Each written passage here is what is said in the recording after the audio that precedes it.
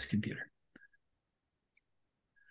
All right. So for the second episode of Pod Chad Yitzchak, which is a podcast which is as good as it is hard to say, we have Rabbi Aryeh Clapper.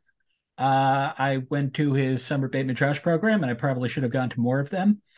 And he has graced us with his presence by Zoom. So whatever, to help us out in understanding the main idea in Pachad Yitzchak Sukkot 19 and about the Akedah. And if I know Rabbi Clapper, this is the discussion's going to go places that I have not predicted. So we'll see. Okay, Rabbi Clapper, say hi to the audience, I guess. Hi, Akiva's audience. Wonderful to be here. I agree entirely that Akiva should have come for more summers. Always options. Yeah, yeah. Anyway, Uh, okay, so let's do this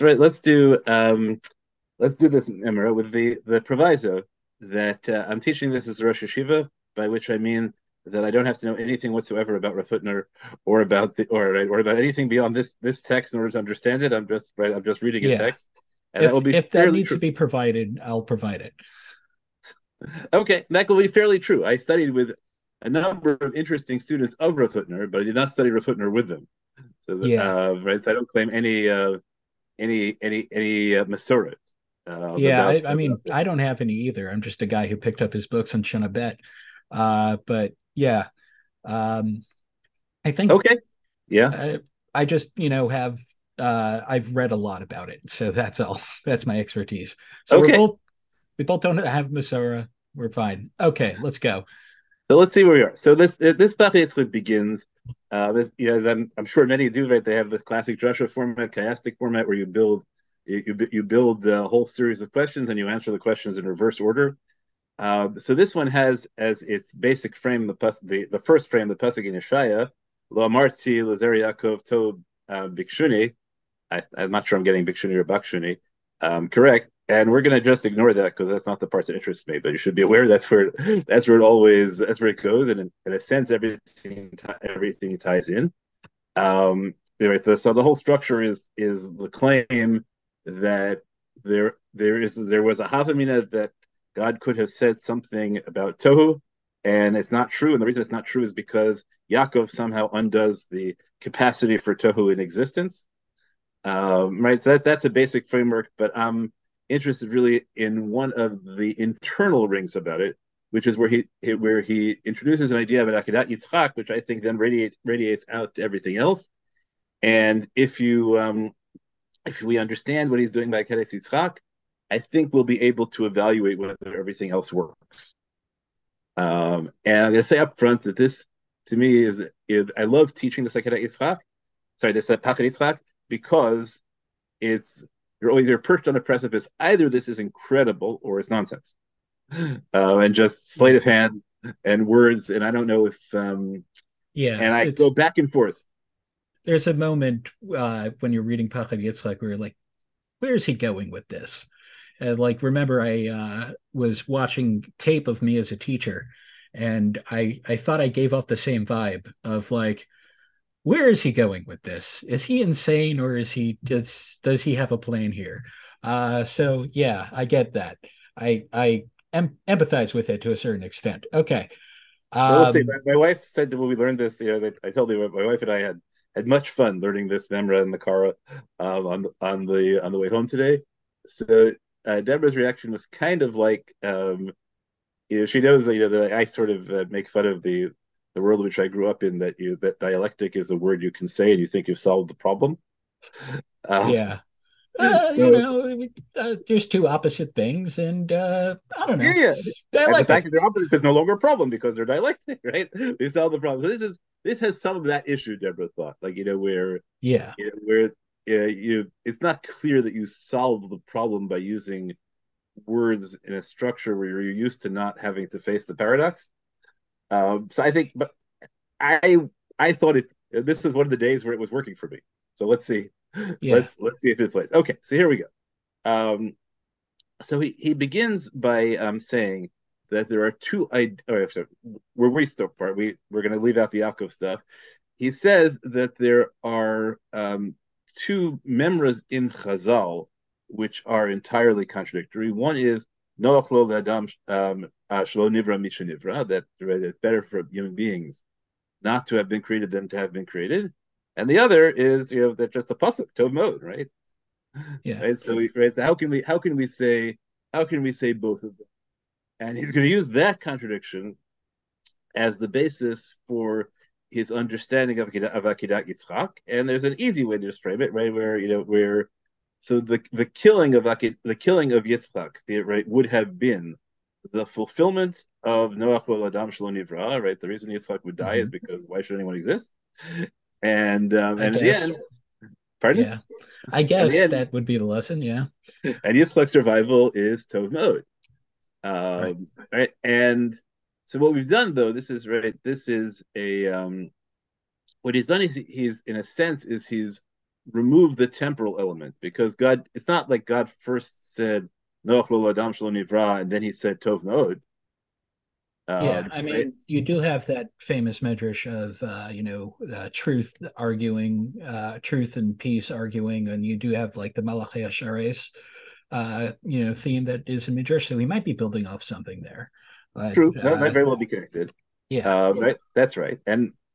But what we've done is we've set the Akeda up for now as if the Akeda involved the problem of the Akeda is that there's a contradiction, as opposed to the problem of the Akeda is that God changed his mind.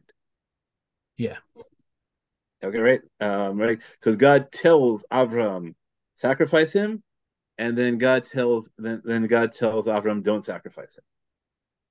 Okay, right? And so we have, right, and those are contradictory statements in the same way as better for human beings not to have been created. Human beings being created are really excellent. yeah. I've Right. noticed So that some commentaries see that as like the main moral issue with the Akeda is, God contradicted himself, and I'm just like, okay, if that's a more problem you see in that, fine, whatever. yeah, I don't think Rav is going to end up saying that. So Yeah, let's he's not going to end up saying that, I don't think. But like, I've seen that before. yeah. Anyway, Um, okay, so then he has another he has another reversal which I should just mention, but it's not really going to be central to my analysis, which is that he points out. I think this is clever, at least that Yitzchak is dead while alive and Yaakov is alive while dead. yeah, he uses that somewhere else. I forget where. Yeah, So that's clever, although it may get him in trouble in trying to fill the final circle together because when he talks about Yitzchak being dead while alive, he talks about that the Olam Mufshat as opposed to the Olam Sheino Mufshat. Right, the Olam yeah, Sheino Mufshat, the world, the tangible world, Yitzchak is alive, but in the world that's Mufshat, he's really dead, and yeah, Yaakov is dead in this world, but in the Olam Mufshat, right, he's really alive.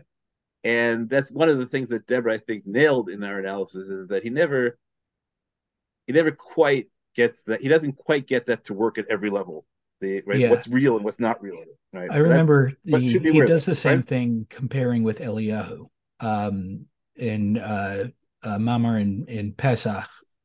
He says that Eliyahu dies in Pshat, and Eliyahu doesn't die in Pshat. No, it Yaakov dies in the Pshat and lives in the Drash, like Yaakov Avinu lo meis, and Eliyahu dies in Pshat. Doesn't die in Pshat. Sorry. So he does make Yeah. Right. So that that. I that make think the might be body still relevant work. later. Right. Well, interesting using the word pshat because what he uses here is That's the the word he olam uses. Yeah, hamufshat. The olam yeah, hamufshat. So the olam hamufshat is the world is not pshat. yeah. I think it might be I guess, relevant later on. could We'll be see. fun, I guess, if you translate olam hamufshat as the world with no pshat. I do but Interesting. he likes playing with language. I know. I don't know enough Yes. about.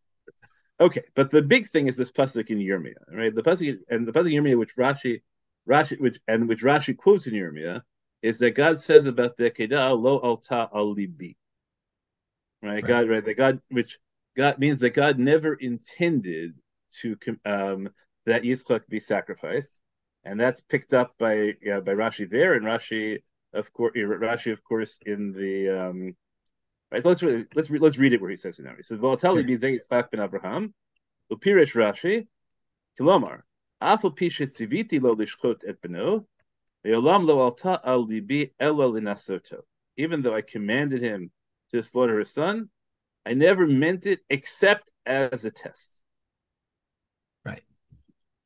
Okay, so that's an interesting claim. I'll throw in one of my general words about tests that I don't know if you've heard me say this, that Robert Frost is the only one who really had shot in Sefer Iyov.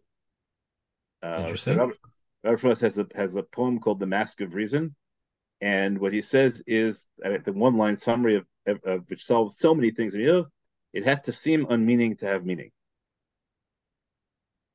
And what he gets in that is that many people raise the question there seems to be a contradiction between the story, the narrative frame, which is in prose, and the philosophy, which is in poetry. And what Frost gets is the fundamental stira is that in the poetry, you're never allowed to mention that it's a test because Eov's never allowed to think it's a test because the moment Eov thinks it's a test, it's not a test. Because once you can think of the possibility of a test, then you can be obeying God not because you love him, but Right. because God can reward you for passing the test. So As I what told my appears, listeners, as I told the listeners, this will go places that I do not anticipate. But yeah, okay, right. So that I sorry, think you were in the middle of saying something. thank you. Right. So I think that that's a background to understand what it means for God to intend something as a test. God can intend something as a test, but the key is that when God intends something as a test, the testee can't know. Right. And I think deeper level, just getting my own step in that the tragedy of Sefer Eov is that God can never know that he's actually loved because he has power, and when you have power, you can't really know if you're loved, and that's the whole Yeah. I was reading whole point something is about that the other day that there's like a I would get into like a whole other thing to describe this, but saying from a philosophical movement that communication is only possible between equals, because once somebody's more powerful than you, then you're hiding the truth, then you may not be honest with them. So maybe that gets into that. right. So now let's play this out here, though. What it means is that once you've once there's no possibility of an isayon for anybody who has read Sefer Eov.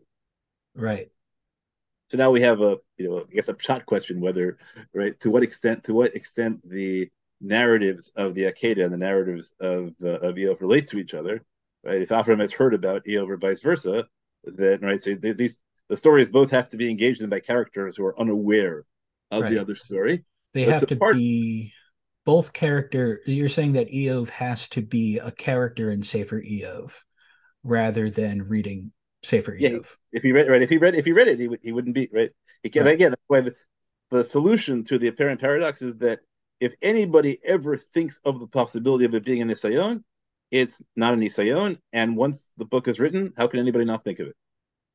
When anybody suffers unjustly, it's the first answer everybody gives. Oh, it's probably a test, like you. Right.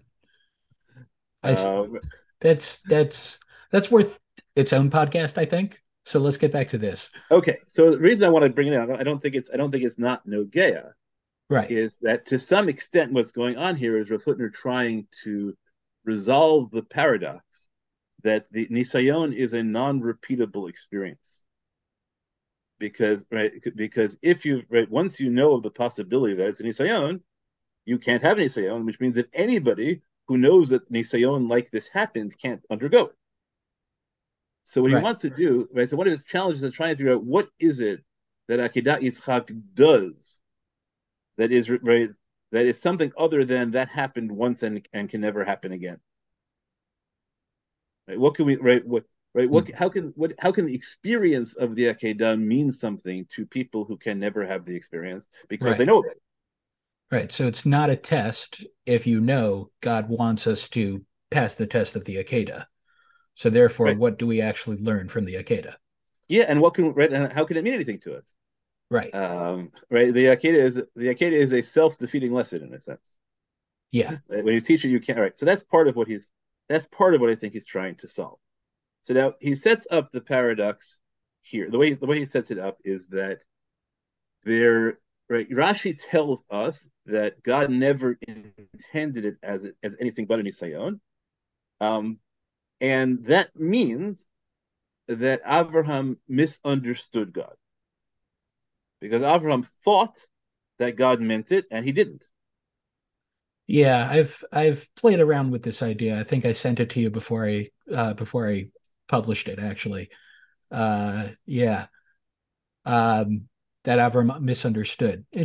Like you get some interesting places if you go with that. Yeah. Well, Rashi says he misunderstood, right? It's not a chiddush, Yeah. right? Just the Brisker thing is that Avram didn't ask the question till afterwards, which means in the Brisker reading, Avram is aware of the possibility that he's misunderstanding because he's aware of the contradiction, but he thinks he's not allowed to ask. Whereas Rav Hutner reads it, right, that Avram really misunderstands. He's not aware of the other possibility, at least for now. Okay. Let's take it as a given. He's not aware of the other possibility. It's a genuine misunderstanding. So now I wrote a short story once I published with Vartura about about an old man with a son he loves very much, and he goes and God tells him, take your son, and and he walks up the mountain, and and he takes the knife to slaughter his son, and then he says, maybe that's all that God wanted. And he puts down the knife and he walks out of history and Tanakh and everything else. Who cares about him? Right? He got the answer right, but he's totally unimportant because if Yeah. you understand that, if you get the idea, oh, it was just an Isayan, right? Right? Yeah. And I If you think understand, that's going to play into what Rav Hutner is getting to pretty absolutely. well. So, right. So now Rav Hutner's thing is that Avraham misunderstood, but it has to have been intended for Avraham to misunderstand. Right? Avraham is not failing by not understanding God correctly. He's not supposed to understand God correctly. And now he has to ask the question, so why would a test be built on a misunderstanding? Right? Why Right. can't, right? That's what a weird way to test somebody. If you're not trying to test them whether they're going to get it right, if the test is not, will you understand it correctly or not? So then why introduce this weird element of error Right. into the test? So his answer is that it has to be that the misunderstanding is educationally necessary, Hmm. meaning that you can't understand the final answer unless unless you misunderstood it first. You can't Right. understand it correctly unless you've gone through the stage of misunderstanding. Right. So you have to, it's not something that you can, pass by just getting it. And like in the story that you mentioned of the guy who drops the Yes. knife and goes, right. It's something that has to, in order to get to the point that Hashem wants you to get to, you have to mistakenly totally intend to kill your son, and then pull back, when told to. So okay, there's a move you made there which is not obvious. Okay. You have to totally believe that God wants you to kill your son. Yes. Whether you would right, maybe that means you need to totally intend to kill your son, and maybe not. Right, that's a whole separate question. What you're supposed to do once you believe that God is commanding this. But at the very least, the misunderstanding is that God wants me to kill my Avram, that God wants Avram Right. to kill his son. Okay, so let's pick up how Rav Hutner says it himself. It says, Yeah. that there was a nevuah that by which we mean the nevuah of Yirmiyah. Yeah. Right? Yirmiyah, right? So Yirmiyah is teaching us something important. Without Yirmiyah, we wouldn't know that God never intended it. So Yirmiyah comes along and tells us God never intended it, and he does this because otherwise we would misunderstand the Akedah. Okay. We might think that God intended it and change his mind. We might think that God intended it, with all right, decide, and decided in the end that Avram didn't need to do it, right? All sorts of things. Right. So Yirmiyah comes along and says, no, if you want to understand the Akedah, you have to know that God never meant anything other than a test. Okay. Okay. Shebe'od, great. Sorry. Kishem shemishunehu nisayon ha'akedah mishar nisyonotav shel Avram Avinu bazeh. Just like the test of the Akedah is different than Avraham Avinu's other tests, because his other tests actually came into being in actuality as opposed to in potential. Okay. And Avraham withstood them actually, and not just demonstrated the potential to withstand them. Okay. lo ba l'chlal maseh, lo amad bo Avraham Avinu ela behachana uvekoach. Right. So the Akedah was a test that Avram did not actually have to do it. He just showed that he was prepared and had the potential to do it. Okay. Okay. Kimokain, Hatzivoy al Akedah Yitzchak lo ba me'olam l'shem ma'aseh. So this is a big point, right? It says so when the Avram was never actually tested, and God's command never actually became real. Right. Right? God's command is never carried out. So he's claiming this is true on both sides. It's true on Avram, he never has to do it, and it's also true that God never has to intend it. Okay. So he's drawing an equation between Yeah. like Avram goes up to the mountain and then doesn't, and Hashem commands him to go up to the mountain and then pulls back. But never intends it. Never, right? God Never, never never, intends it. never, right? Never, right? There's no, right? What happens is what God wants, which is right, is that Avram reaches the capacity to fulfill it, but it's never supposed to happen. Okay, Okay. that's right. So it's interesting. The other I like at some points, right? I like Elie Wiesel's notion of the Akedah as mutual testing, uh, and right that And that Avram's God says God wants to see whether Avram will do it, and Avram wants to see whether God will stop him. yeah, I mean, I think that I've long wanted to have to interpret the stories of Avraham with a derech, with a methodology of what if Avram's trying to figure out what this God is. And like he doesn't know that it's like an ethical monotheism thing. He's like, are you an area god? Are you a location? Are you, a nature god? What are you trying to? And every year I say I'm going to do it for Parsha stuff, and every year I don't. Um,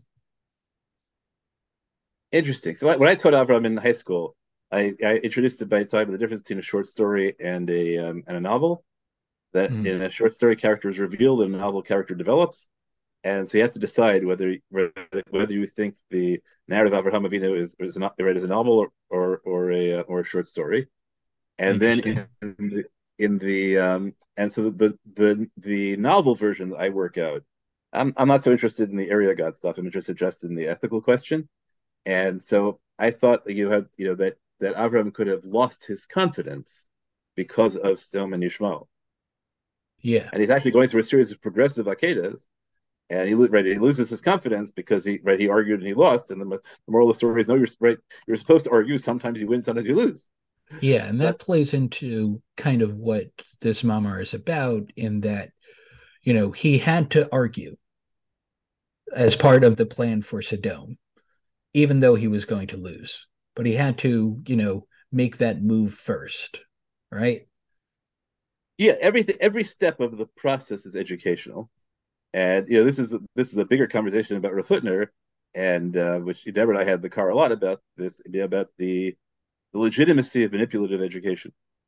Yeah, this is a big question when it comes to Footner and the altar of Slobodka, and yeah, it's a big question. Yeah, Right. So part of the question is whether God's pedagogy is imitable or is supposed to be imitable. yeah, Yeah, right. Rav Hutner sets it up that God is willing to manipulate for the sake of education. He's willing to have Avram believe this, even though it's not true of him.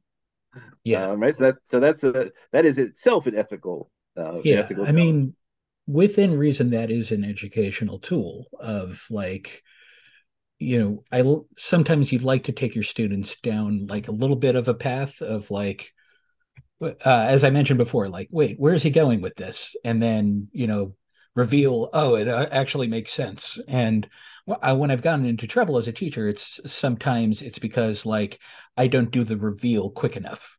And my students are just sort of like, no, I don't understand what's going on. I am scared. What is happening? Yeah. And people, sometimes people miss the reveal because always a chance when you're Yeah, in class. I exactly. would say, as a strong contrast, Herschel Schechter often goes on long excursi, but they're prefaced by all this is wrong, and he repeats Yeah. several times for the excursi, this is right, this is wrong. That solves that problem, Yeah. right? That Like solves that problem. earlier this year, I gave my students just a blank page of Gemara and said, "Look, this looks intimidating, right?" And the thing was, I'm going to teach you how to break it down, but they didn't get past the "it's intimidating" part. So I had Yeah, to, yeah. that's Anyway, that's it. Okay, so let's go back to right. So the just like Abraham's this the whole test was of Abraham's potential, not of his right, not intended to be carried into Masa. So too, the command of God only existed in that realm of the potential, was never intended to be actualized. V'zeh shegilah lanu Yirmiyah be'amro lo ata libi v'dershu bo ze Yitzchak ben Avraham באופן שהדיבור השני של העקדה, אל תשלח את חיל הנער, מגלהו באמת למפרע, כי גם הדיבור הראשון של קח את בנך לא היה אלא הווה מינא. So this is the move, the whole thing, yeah, right? Is that this is, yeah, what Rav Hutner does is he takes the dynamic of the Akedah and makes it explicitly pedagogic, and the pedagogic frame is Talmud. Now here we yeah, have to have, and this again I credit Deborah, that when I teach Gemara, so part of what I point out teaching Gemara is Gemara usually, in many cases, right, is Gemara does what I call the Rav Shechter thing. It says, don't worry, right, this is wrong. yeah, Right? Tel Kedatach Amina. Right? I'm going to say yeah, something now, and it's going to be, now it always has risks, right? The deconstructionists teach us that because the Havamina in one sugya could be the Maskana in another sugya. yeah, Right? Somebody can reject, but the Gemara has lots of language designed to tip you off in advance. yeah, My counterexample is sometimes the Gemara you go through a whole sugya and you think it's great, and the end of the Gemara just says velopi. yeah. It reminds Uh, me of a story of Purim Torah, the the tradition, just for my listeners, the tradition of having parody Torah yeah, spoken on Purim. And apparently one Rosh Hashiva got up and he gave a shir on Purim. It was like a straight shir, and everybody's like, "But that's not Purim Torah. It's not funny at all." He's like, "No, it is Purim Torah. All of that was wrong." I So at Chat Ayani Beskira, I gave I got a perm Torah that was intended Lakanter many years ago. It was called Dead Women as Shluchot Sibur. And the purpose of it was exactly to prove the legitimacy. And it turned out to be a straight Rebbe Chanan, oh, okay. which was complete with the same proofs, which like whether you can wear tzitzit in a cemetery in which only women are buried, right? Okay. Because like the rush, which suggests that the dead, right, that the dead women are chayil even in mitzvah seishas mangrama, even though live women are. Right? It was mabish. But I thought it was straight. It turned out there was no difference, which was Yeah. with one additional chap that I had at the end. But roughly a Rav, so that's a whole risky thing. Okay, any case, so here we are. So he says that the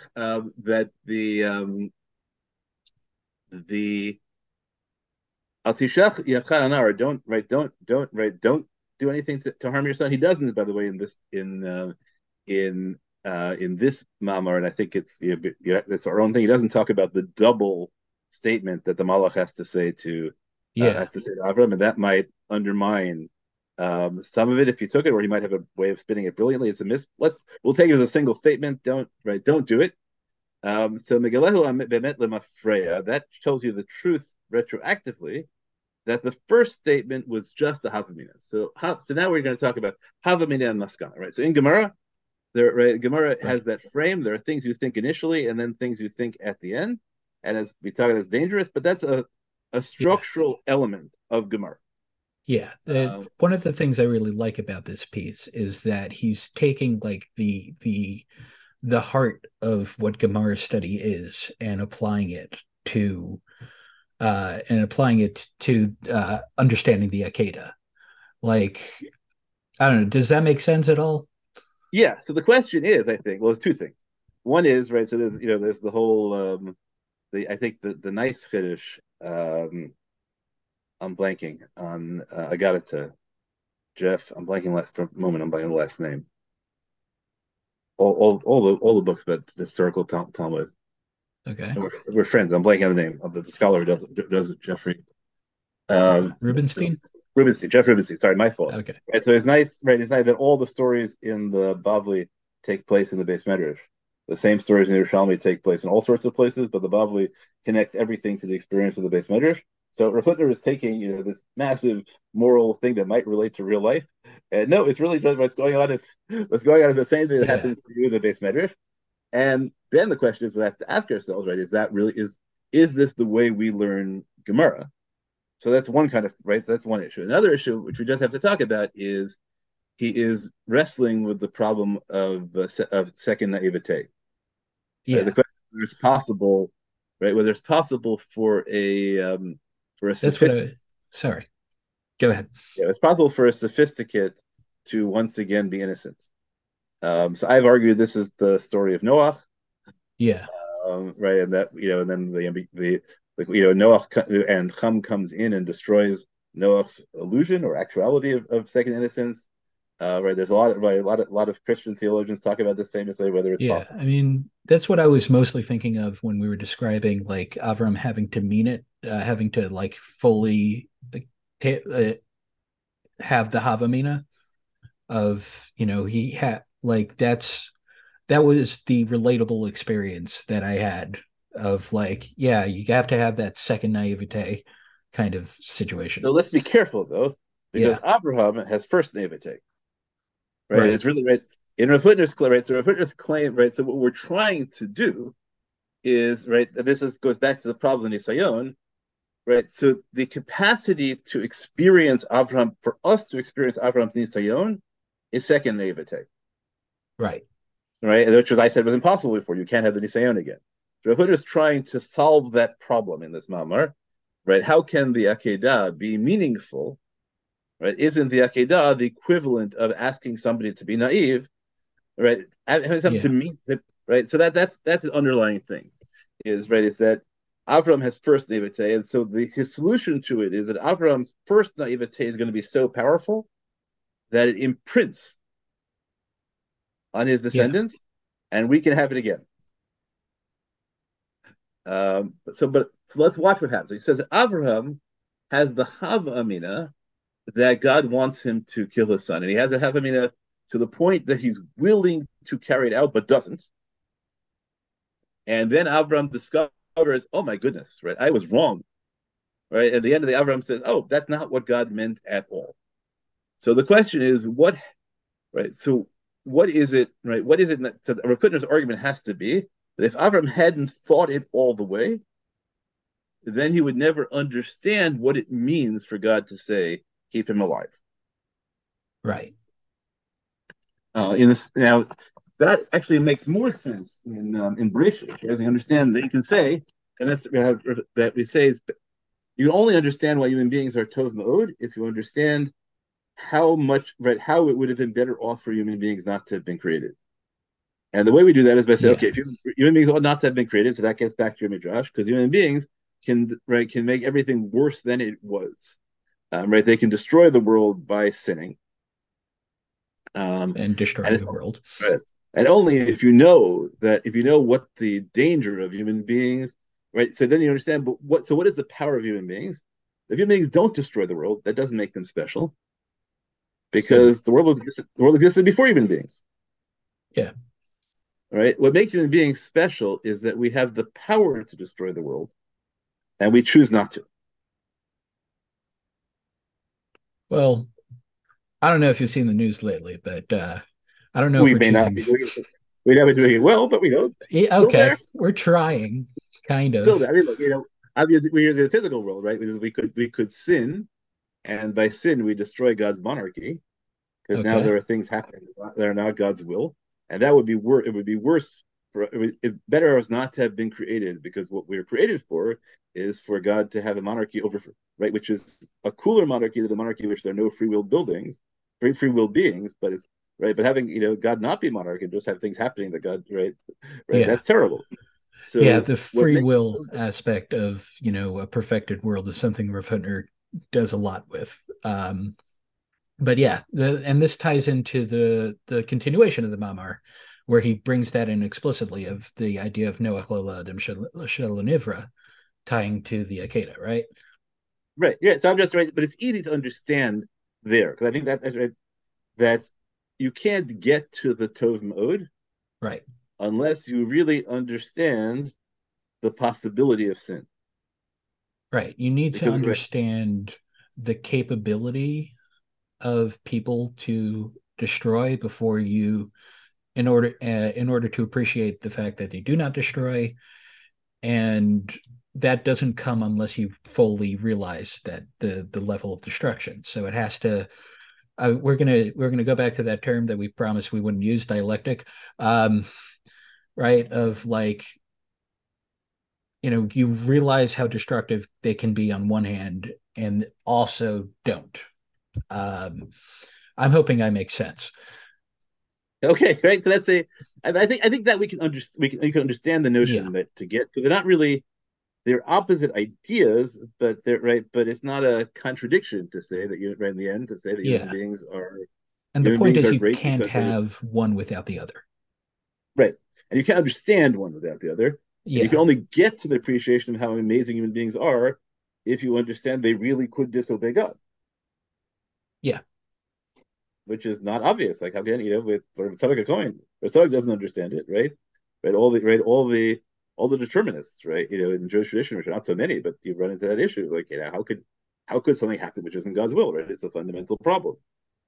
So when to really get that human beings could really disobey God's will, like, oh wow, that's really awesome that they choose, right? They choose not to do that. yeah. Although So now, you could copy and paste from the structure of this mamar of like lo alta libi to if you're Ishbitzer, one of these determinists, you could go like, oh, we really Hashem really intended for this is go that goes too far afield. That's another show. yeah, different kind of different. But not going Yeah, there, right? yeah. It's not going there. Though he is influenced Um, by Reb Tzadok, who comes from Ishbitz.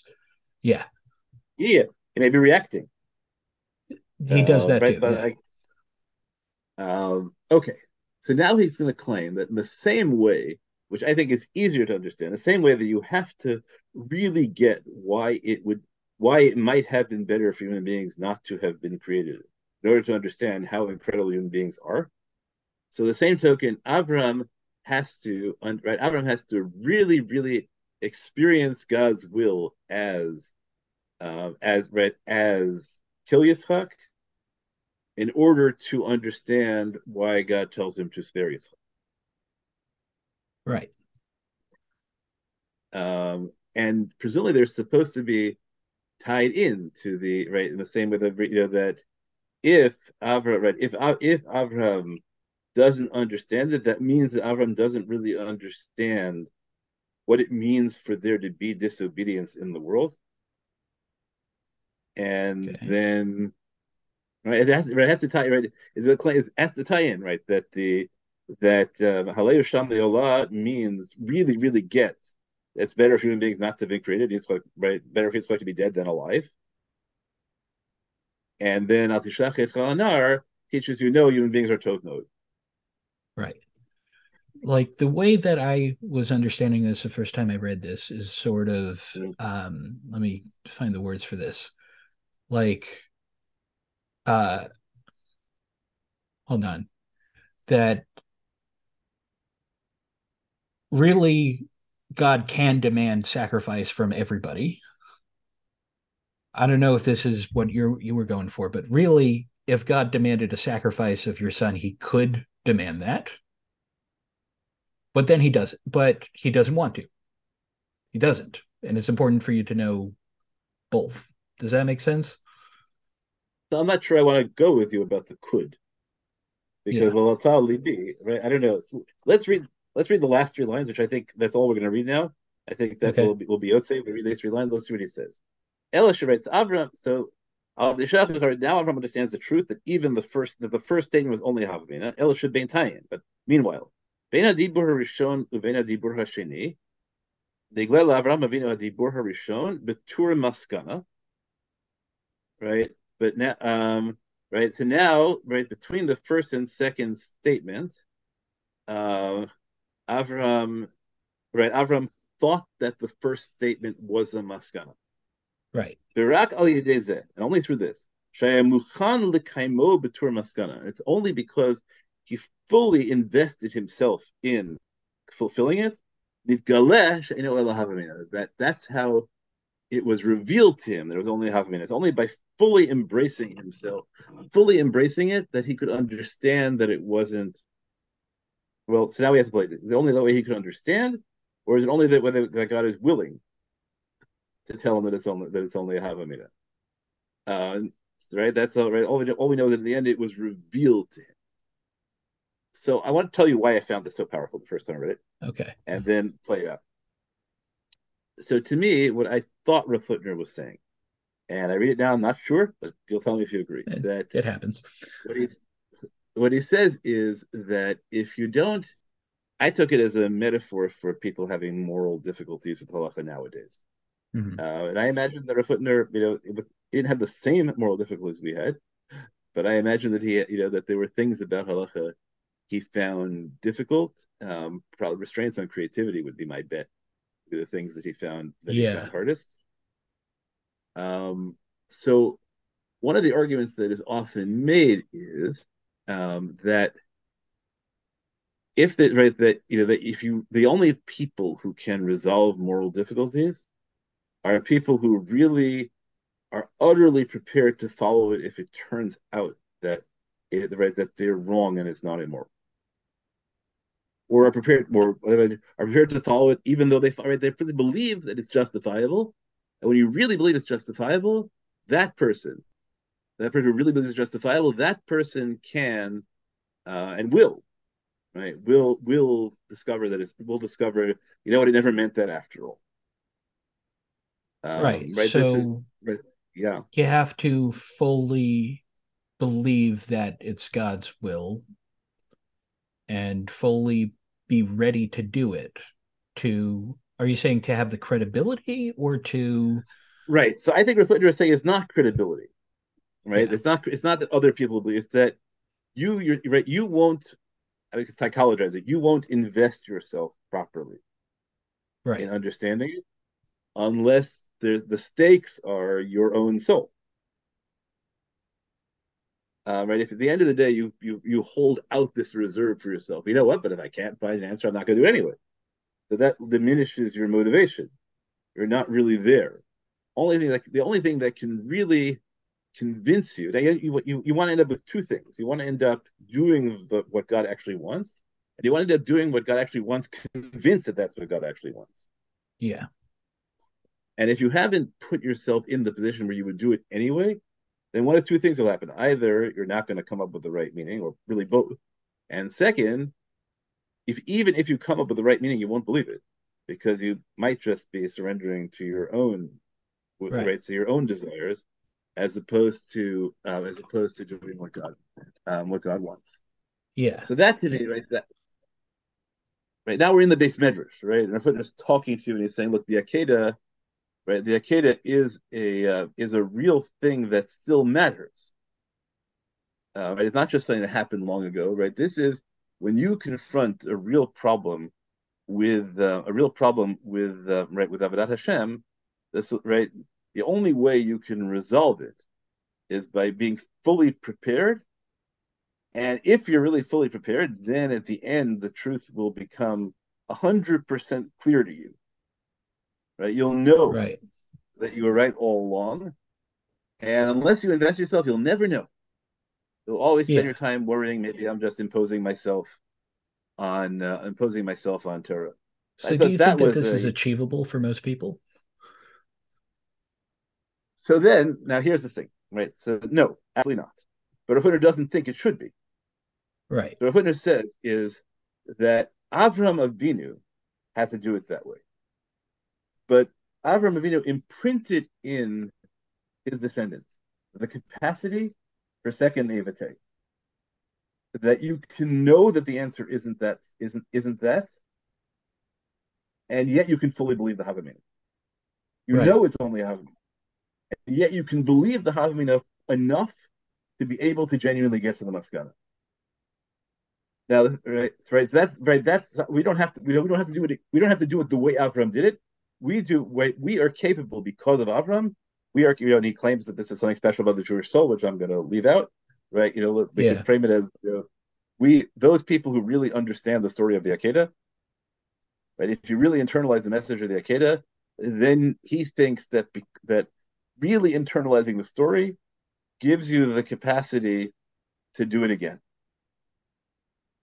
differently. So yeah, I think one of the things I do like about this is that he's able to preserve both the Havamina and the Maskana Right. as valuable, and he doesn't have to Mm-hmm.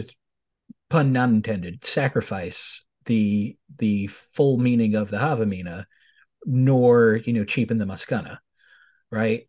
Like, yes, you know you should be prepared, but you know Hashem doesn't says not to. I mean, I But think now the question is, does he pull it off? Right? Because there's two steps. Right. The first step is to convince us that you really have to go through the Havamina to get to the Maskana. You right. couldn't have understood, right? You can't, right? And then, right, and we can deal with our pedagogic moral challenges about teaching that way. And Yeah, then he he evades it by saying, "But you and the base mentors don't have to do that because you and the base mentors are capable of believing the Havamina. Right? You're capable of whatever We might instead of second naivete, we say you're capable of willing suspension of disbelief. right. Or You can willing believe the Havamina. suspension of Maskana. Like you could Yeah, feel the right. full force of the Havamina without dropping the Maskana. Right. So now the real challenge about this is that's fine when there's a text. So we Right. can write, you can say, right, says in Gemara, right, if you're in Gemara, a particular derech of shir. Now we have to figure out that's the way you, again, I don't know, I often teach many suga not that way, right? It's like, it says Salkadat Tachamina, right? Reviewed Parnas, right? You should live in me well, right? Used to teach it the other way, right? Let's make sure we understand the Havamina in its own terms, and then we'll Yeah. get to the Maskana, right? But, Yeah. the goal Tosfos does is, that a lot, where like he'll go back to I remember like a very long Tosfos in Bava Kama, where he'll go back to all the Havaminas and go like, but this was obviously wrong. And like, no, I need to make the Havamina as strong as possible so that only the thing that the Gemara says is the possible answer to it. Right. but see, but then again, you still know it's the maskana, right? That's the Malditema, right? Right, Yeah. Pshita Malditema structure, right? But that Pshita Malditema structure tells you all along that it's a Havamina, Right. right? So now, right, the Rav you could have, right, you could have been in Shir for 2 weeks, I think, and unless you had read the next line of Gemara, you wouldn't know it was a Havamina, right? We're just Yeah. trying to figure out what the svara is at this point. So that's Yeah. Avraham Avinu, right? Avraham Avinu was in the Shir where we teach the Havamina, and there's this, right, and you're not supposed to look the next line and Yeah. find out So what the book. you're saying that We're like not that. Raparnas's Yeah, shear was like being held in actual suspense. You don't know yes, about the Maskana yet. And you what Rav could, right? It Hutner could is happen, right? like, Yeah. there could be a Maskana, but we don't know about it yet. We're going to be genuinely surprised by the Maskana. And what Rav Hutner Mm-hmm. is saying is you can do both. You Right. could you could fully commit to understanding the Havamina, even though you know that there's a Maskana. And that won't diminish your commitment to figuring Yeah. out the Havamina. So that to me is like, that's a really interesting psychological claim, which he sets up like this is what it means, to be a serious religious person and a Jew, is that you can, right, you can really live the Havmin of Noach lo Adam Shalom Nivra, and yet get to Tov Me'od. Yeah. Right, yeah. But now we know this Tov Me'od, right? We've read. There's that moment in Joseph and the Amazing Technical Dream Code, right, where they turn to the art, right? It's all right. We've read the book, right? We know that Joseph is great. We know that Joseph wins, but we're just telling you the story. Meanwhile, right? That's Yeah. it's a problem with any literature of suspense, when you read it the second time, Yeah, right? that Can you is a have good point about like how we read Tanakh in general. Like I grew up with the idea that I should teach Tanakh as if I don't know the ending and like maintain suspense. And that's the way I still teach to my students. But like lately, what I've been thinking is like Nobody's ever had that experience, really. Like people like you would hear those stories as bedtime stories before you got to Cheder. You already know. So maybe that it's not the intent to hold us in suspense. Maybe you're supposed to know the Maskana and still also feel the Havamina.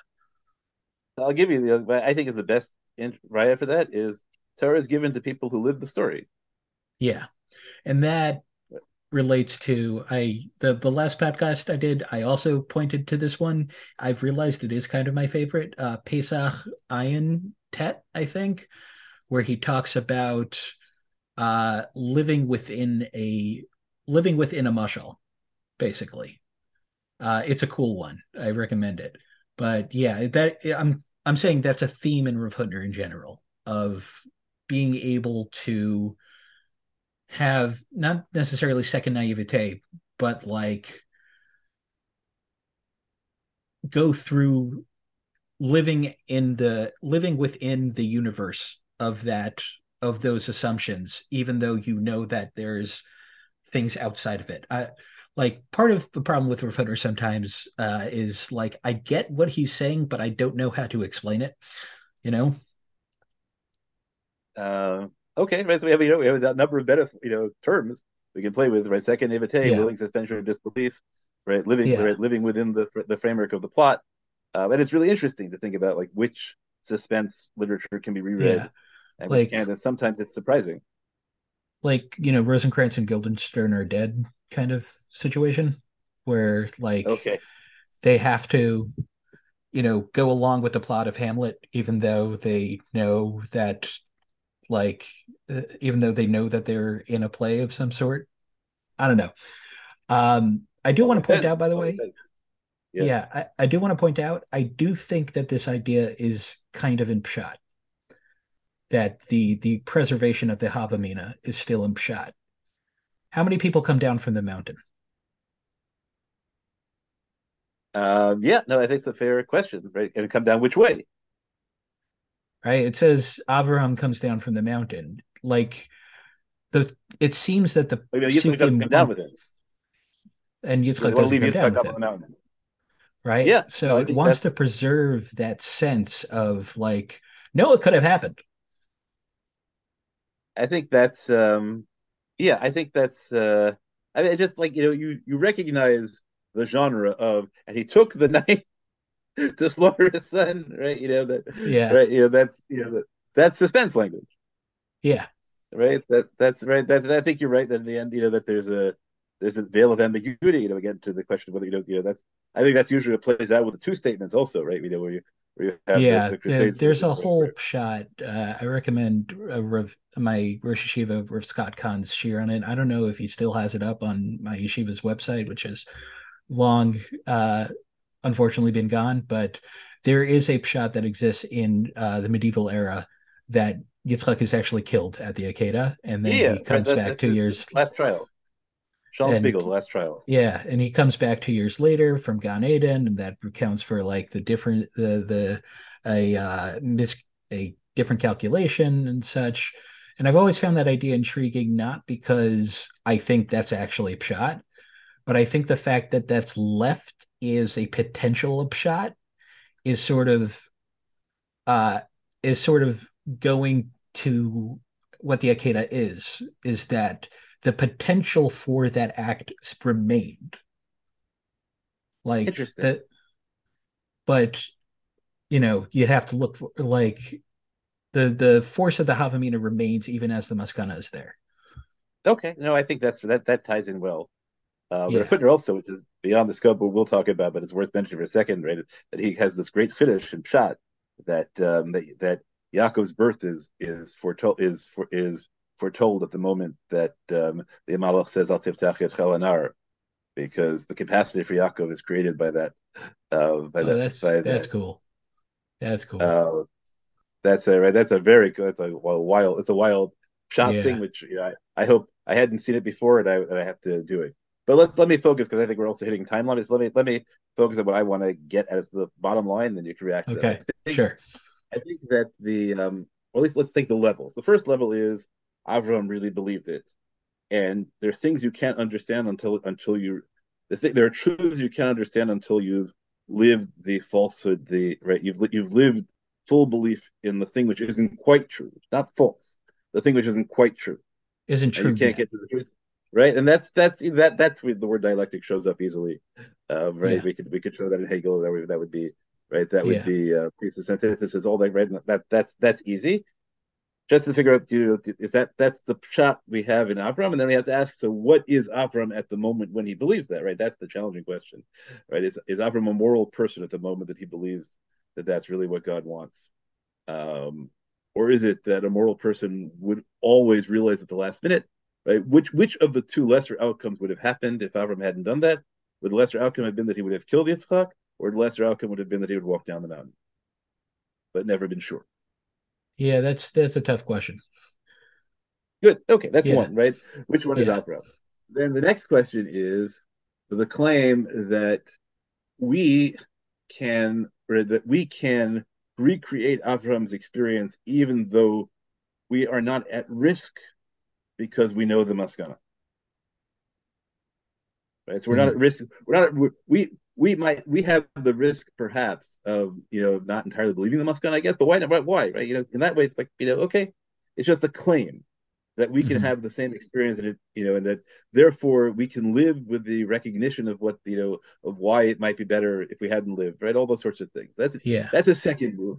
That's a big move, right? And then and then there's the analogy to Talmud, the analogy to Talmud, to Talmud Torah. But then to me, like the really big question is, what happens in worlds where we aren't sure we know the Maskana?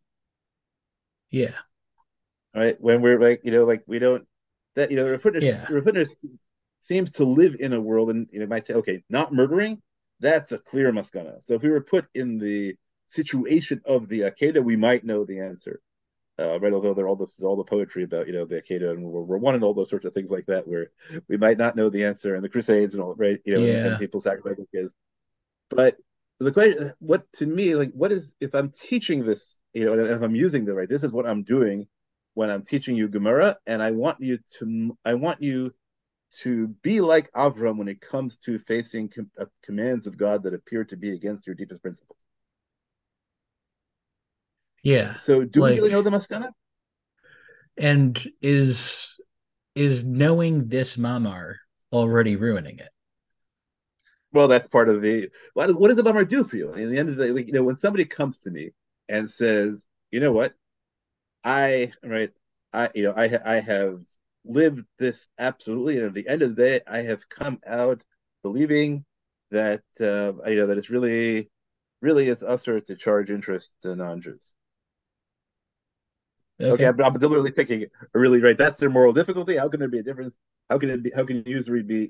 How can we say an achri tashich or achicha lo tashich when if not charging usury is charging usury is the moral thing, and they come out and they say, you know what? I was absolutely convinced, and it was through that moment of being absolutely convinced that I realized that that's not what the Torah means, and now you should accept that because I've had the equivalent of a divine revelation. The Malach Yeah. has come to me. So we would generally, I think we generally react to many such people by saying, "No, you didn't. Yeah. No, you didn't." Right? At the end of the day, at the end of the day, right, if push had come to shove, right, then you didn't really believe it. At the end of the day, you didn't really, either you're so convinced that you know what the maskana is that you never really thought that God commanded that, or you still don't think that God commanded that, right? And you're just doing this because right. So the question is: there ever a way in which this works for yourself? And even if it works for yourself, is it ever useful in a society? Because right, Yeah. why would we ever be convinced? Like Right? If the Avram way comes that I back, took it personally when I read it was, there are ideals that are expressed in halacha that even when not operative because a maskana has been made, the fact that they're still there is, means that the force of that havamina remains. If that makes okay, sense. I buy that, but it still hasn't helped. Let's hear another story, right? Let's suppose that the commandment of the Akedah had come down in public. Abraham, Okay. take your son, your only son, right? And Abraham goes up on the mountain and he comes down and says, I was going to do it, but then an angel came to me, right? How will everyone else react? Sure, an angel came to you, right? I was going to Yeah. do it. You were going to do it, absolutely. I I had the wish knife in that my hand. I wish the audience could see my face right now. It's like totally turned to the side, going, hmm, interesting. Yeah. Uh Uh, so the question, I'd say, that I personally find this a very powerful description of what I think I sometimes do, and mhm. an experience that I might have sometimes had. That there was something I struggled with for many years. Lots of things I struggled with. I still struggle with many years, but sometimes, but I've been living with them, right? I haven't been not doing them. I've been living with them, and suddenly I tell no, that's just really true. And then the joy is after I've come out with it, you say, let's go, oh, look, right? Then all this evidence, which I had missed all along, or where I find a safer somewhere, right, with somebody I really respect, and they said it too, right? Yeah. So okay, right? So I was, and Baruch Hashem, I had Emunah, and the truth was revealed to me, and that's great. And then the times when the times when I just say, no, I don't know, like, wow, could I ever really have thought of? No, I would never, wow, I don't know, I don't think I could have done that. And Mhm. then I always wonder, like, what am I doing? And then I look at my friends, right? Now, how do I evaluate when my friends who are bothered by different things than I am, and some of them Mhm. I think are much greater ma'aminim than I am, and but they come up with answers that they go, like, no, like you said, the angel told you that. You must have misunderstood. Right? Yeah. That can't that's a totally like that's a totally implausible shot. But Halayu Sham the Olah means take him up. It doesn't mean sacrifice him. I took it by concordance. What does Halayu Sham the Olah mean? There are no bring up Yeah. offerings anywhere in Tanakh. So that to me, I think, is the deepest question about Lefutner is is he does it work psychologically? And the answer is, for me, sometimes it seems to, but I have to, accept for my own, like, should I doubt myself on that or not? And should that mean that the situations I haven't solved yet, the problem is not enough Amuna, so I just need to have more Amuna? And I just have to know at the end of the day that if I pick up the knife, God, that's when God will stop me. But I can't think about that, right? Because then it's not Yeah. a I right. So mean, that's yeah.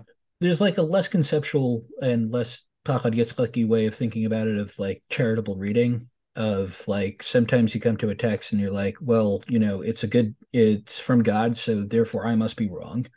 Sometimes you look at a text and go like, that can't be what God said. And Okay, the so how do you know, second right? is Right. rarer, but it But you would could have be. right. Yeah. Go ahead. But you right. If you had to pick a text that God couldn't have said it would be, right. So Right. Refuter wants you, right, to dafka that text to believe it absolutely. Yeah. Um, right, and now I think like the problem is, but how do we know the maskana? Right? How do we know the maskana in those cases? And can you really do it both ways? I don't know. So I'd leave that as a challenge, right? To what extent Yeah. is Refuter a useful metaphor for ourselves struggling with what I'm projecting, maybe that he's not so much interested in dafka in the question of Noach Lo Shelo Nivra as opposed to Tov Meod, but he's providing a pedagogic metaphor in which learning Gemara is a preparation for dealing with the hardest religious challenges. Are you going Yeah, to I do think just I buy that.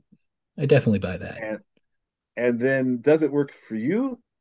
And if it and does it just because it works for you? Should it work for me? Maybe I'm not. Maybe you're a much bigger mom than I am, and maybe if it should work for you and not for me. But how should I know that?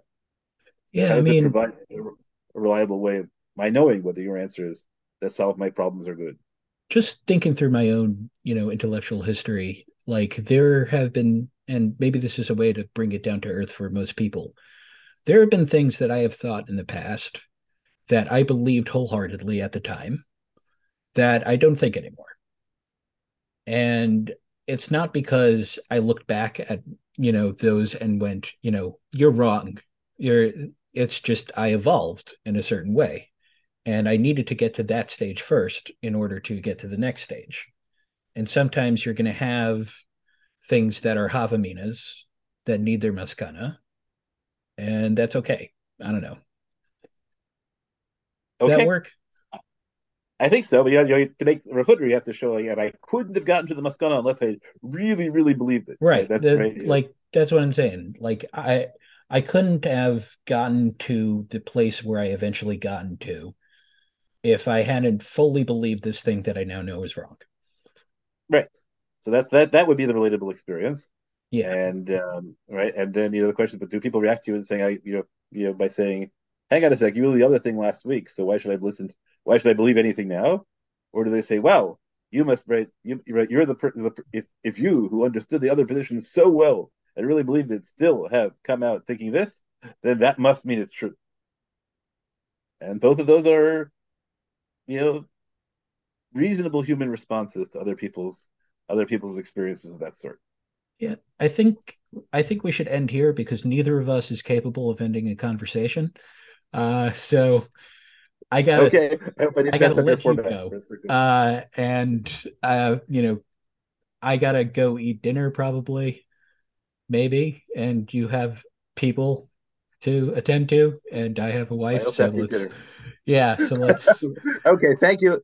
Great end the pleasure. conversation. Continue that stuff. All right, I thank will you look so forward so to much. seeing you This come is out. really great. Thank you. All Good right, night. I'm gonna step